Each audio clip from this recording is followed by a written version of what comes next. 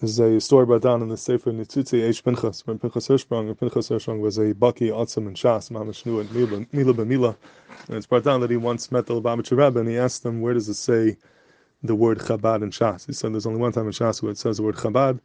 And Hirsprung told him that it's right over here in Peyam Beis and Bava Kama. The simon the Gemara gives, Chabad, B'yach, B'chein simon, that is the only place where it says the word Chabad. Chabad is the what is the simon over here? So the simon is that this is the letters, the middle letter of all these, the names of all the members over here, Rav Achabar Papa, Rav Abba Papa, V'chulei, a way to remember all the different names. Now the Iker simon over here, I saw an interesting kasha in the Sefer Megillah Samanim from the Hadaris, after he says his mazah what the simon is. So he says one of the Amoraim over here is a B'chir Bar Papa. But he says in the list of the Bnei Rav Papa that we have, all the different children of Rav Papa, we don't find Rav Chia Bar Papa. So he said it's Tzarchian why Rav Chia Bar Papa is not listed as one of the banim of Rav Papa.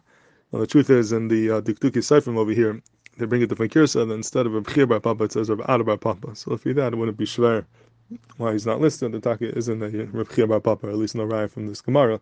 The Pel is, though, then the whole simon doesn't seem to work out. If you change Rav Chia with Rav Ada, then the simon is Tzarchian.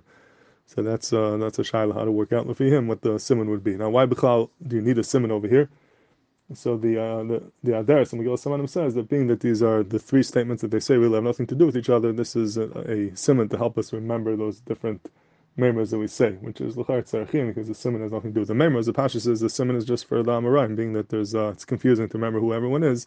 For that reason, we have to have a simon to remember who these different who the different Amoraim are. But the truth is that there is a shaykhus between them, as the Martzchia says over here. He brings it down over there. The Martzchia says a very nice headbar what all these three members have to do with each other, and he says that the aside of all these three different inyanim is that they all have to do with the fact that you have to do something right away without delaying, and if you delay, you can miss out.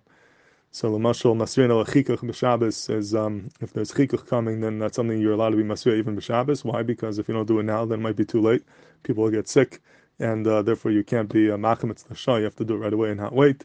Delis on an elis l'bimherti pasach is the same idea that when the door is closing on a person from hatzlacha, it might not open quickly. And Rashi says nafnuna lafushi brachmi, you have to daven right away before you have a chance to. If you delay, you might lose your chance. And the last one is well v'lekech ba'is v'erzisal kaisan of una afilu b'Shabbos.